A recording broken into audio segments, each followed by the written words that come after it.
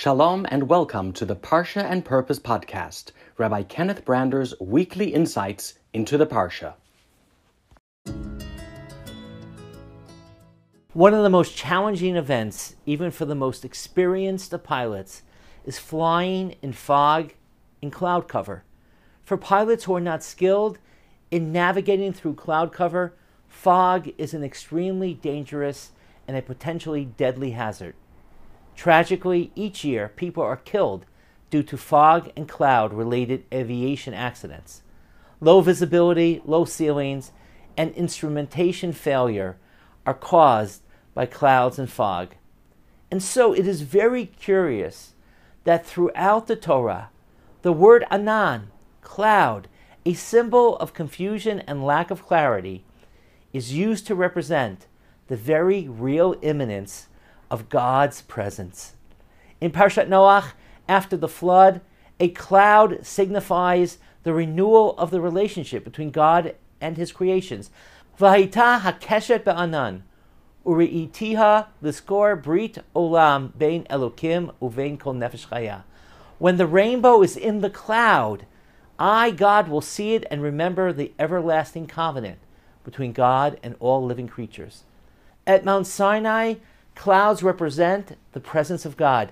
Vayihi kolot uvrakim va'anan kaved alahar.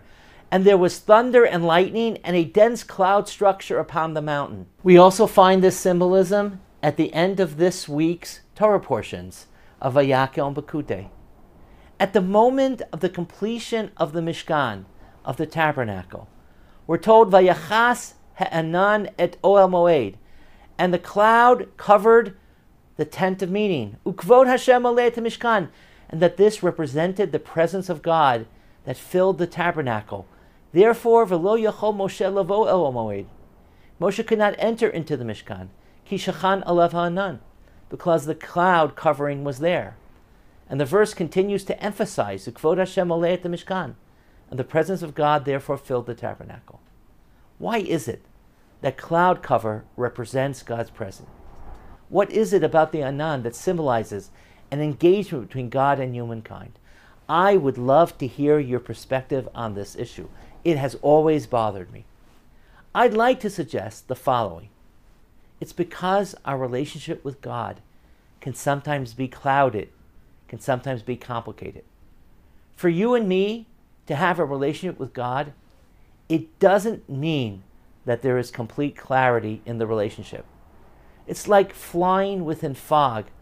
Our spiritual instrumentation can be disturbed, can lack balance or clarity of navigation. And that's okay. So if our relationship with God or our belief in God is not perfect, that's fine. If there's a lack of clarity that leads to doubts, that's understandable.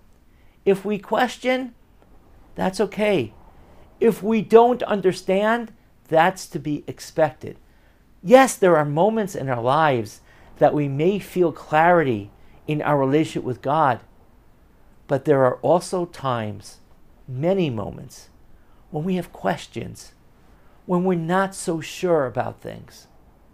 God appearing in cloud cover throughout the Bible is telling us, that's all right.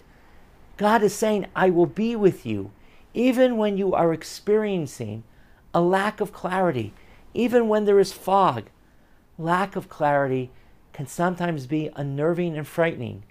Yet even in this type of relationship, there can still be a transformational and spiritual uplifting relationship with God. Shabbat Shalom.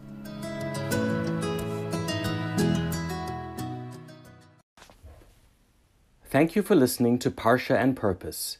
We invite you to subscribe to this series on Apple Podcasts, Spotify, or wherever you listen to your podcasts. And for those listening on Apple Podcasts, please remember to rate and review this series. Until next time, Shalom.